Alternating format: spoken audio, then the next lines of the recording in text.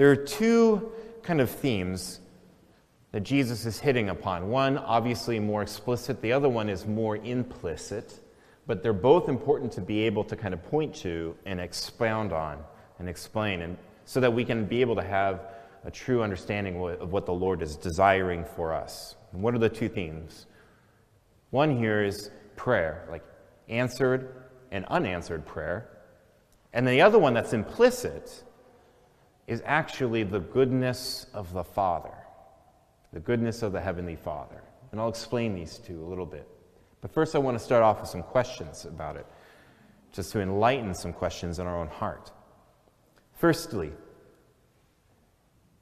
we all have the experience of asking for something, maybe asking for it repeatedly, and it doesn't come about.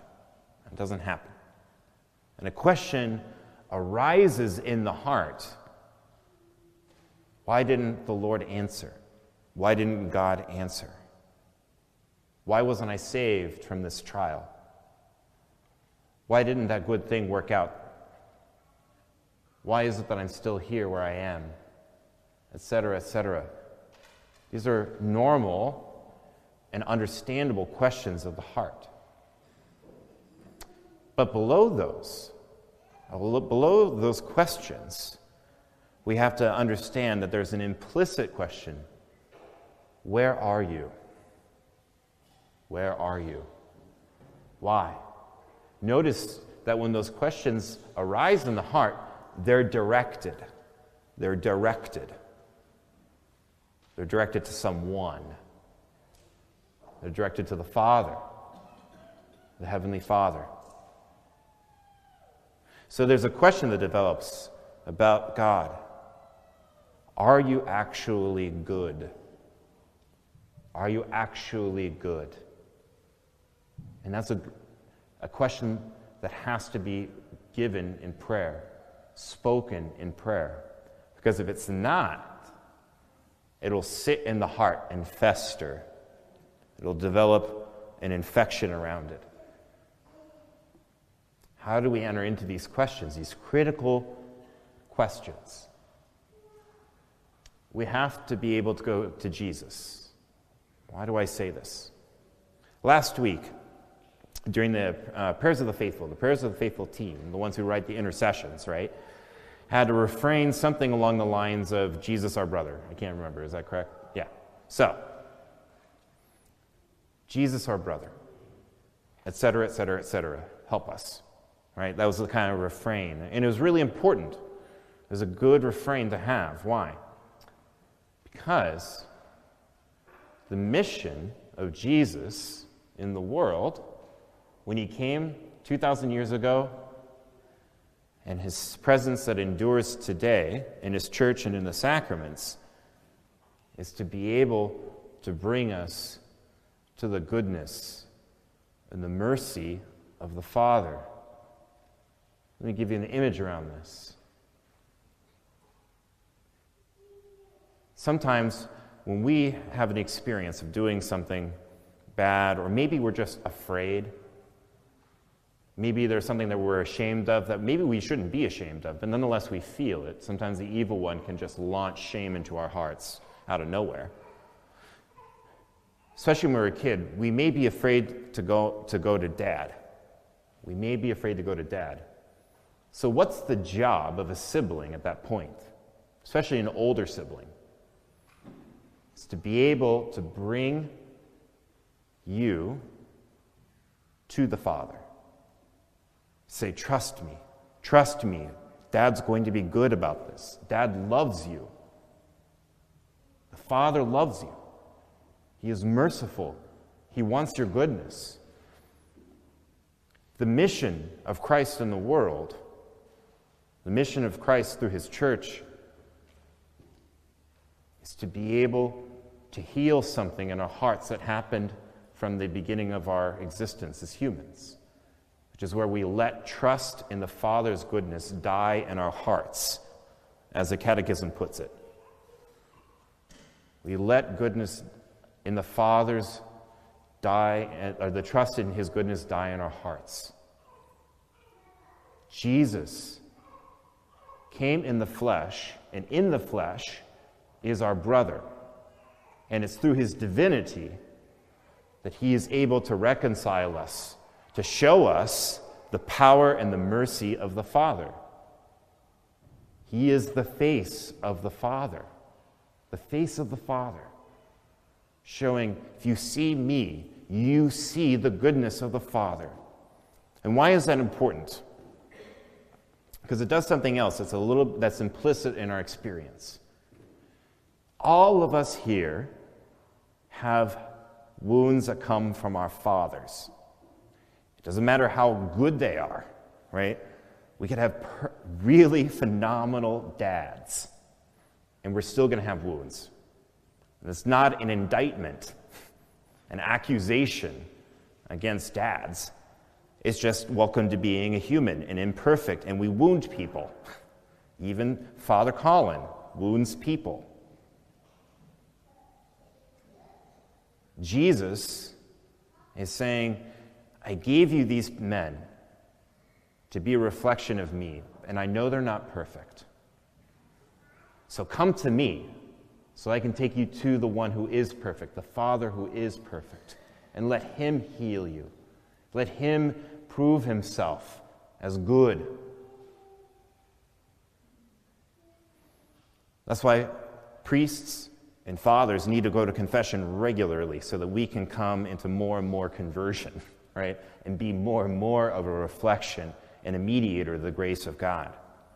But that's a whole other homily. So what is Jesus doing here in his asking about prayer?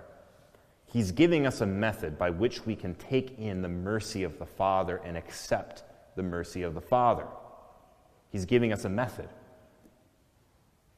Pray always. Pray repeatedly. He gives us even a negative example, right? Here's a dishonest guy who's holding out on this widow, right? And he's just going to give her a just decision because she's annoying him, right? He's actually afraid she's going to kill him, right?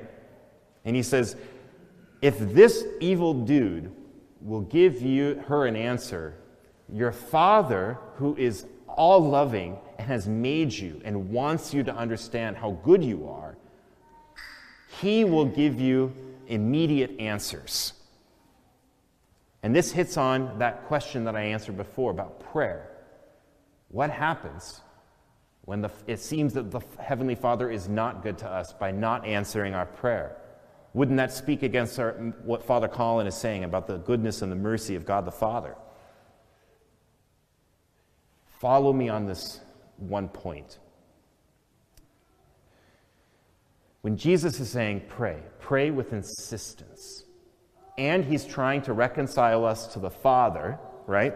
He's asking us to pray always and ask repeatedly, and also reconciling us with the Father. There's something that comes about in this dynamic of unanswered prayer. The Father is wanting to give us every good thing. Every good thing. He wants us to experience blessing and life, rest and mercy, love and belonging, renewal of identity, everything. So then why does he answer prayers? Because those things that we ask for, he knows are going to prove that he is good. They're going to be a method by which we see his goodness, right? So if I ask for a new job, and he grants that, as it were, Father, thank you for giving me this job. Thank you. Or maybe a relationship is healed. Father, thank you for healing this relationship, etc. But then maybe we're asking, Father, please give me this, etc. And he doesn't. Why would he be withholding that good thing from me? It's not because we're not good.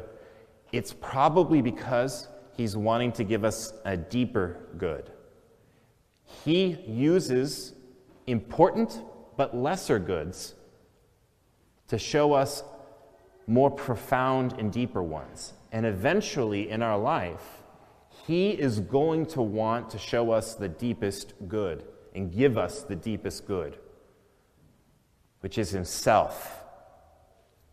So for example, you're praying and you're like, Father, release me from this trial. And it's not happening. You're still ill.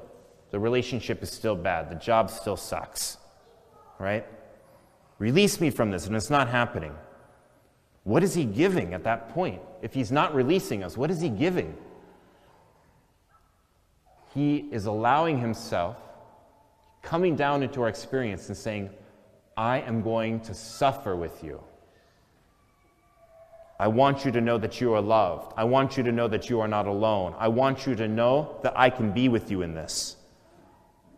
Rest in me. Rest in me. We only know that we're loved to the extent that somebody suffers with us. That's the proof of love. Can this person suffer with me? Can this person suffer with me? So when the Lord does not remove trials, it's not because we're not good or we're not loved or the Father is not trustworthy. He's actually inviting us to go deeper into his heart and his love and see how he is present and be with him. He's going to take that trial and allow it to be the conduit by which he proves his enduring and present love. What does that do for us? It heals the father wounds. My Father is with me. He loves me. He's not leaving me. That is the prayer that we ask. That's the answer to that first sin of Adam and Eve, where trust died in our hearts. Why does Jesus say at the very end of this gospel, but when the Son of Man comes, will he find faith on earth? Another way of putting that is, when the Son of Man comes again, will he find trust on earth? He's trying to help us see that the Father gives everything away by giving himself and being present even in our own suffering. Jesus never promised us that we weren't going to suffer. He promised us himself. So I want to make one last connection here. Jesus' brother, just to kind of wrap this all back. Jesus' brother. Who is Jesus? He's the second person in the Trinity made flesh, the Son, the biggest gift of the Father. The Father gave everything away to be with us. He gives everything away. When Jesus says elsewhere, I am the face of the Father comes. The Father is present. The Father is with us through the flesh of Jesus. Through the flesh of Jesus. And whose flesh still shows up every week? Jesus at the altar, in the body and blood, in the Eucharist. Jesus' flesh, the face of the Father's mercy and love, shows up every week, speaking to you, saying, I am with you. Your prayers are answered speedily. Speedily they are answered because I am here suffering with you. My friends, Jesus is taking us into the depth of his desire to reveal the Father's mercy and love, and he does it himself.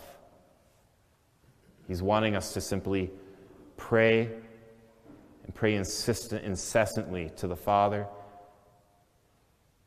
and to open ourselves, right, to trust in the Father.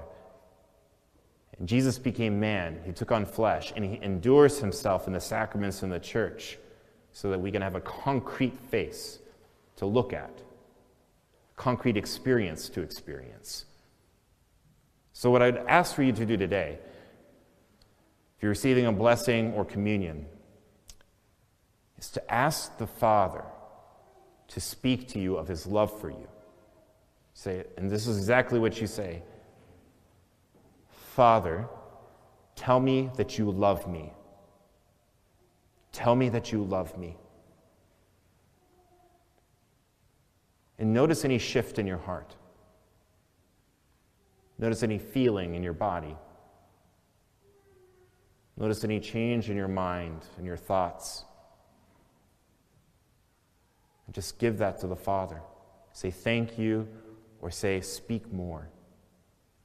My friends, the mission of the church is Jesus' mission because he's present in the church. We're his mystical body. And the whole reason we're coming to Mass is because we are actively being reconciled to the Father, which means more and more trust in Him, more and more reception of His love, and more openness.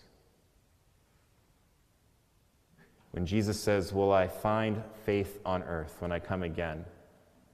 it starts with your own yes to the Father, and your yes starts with receiving His Son from the altar.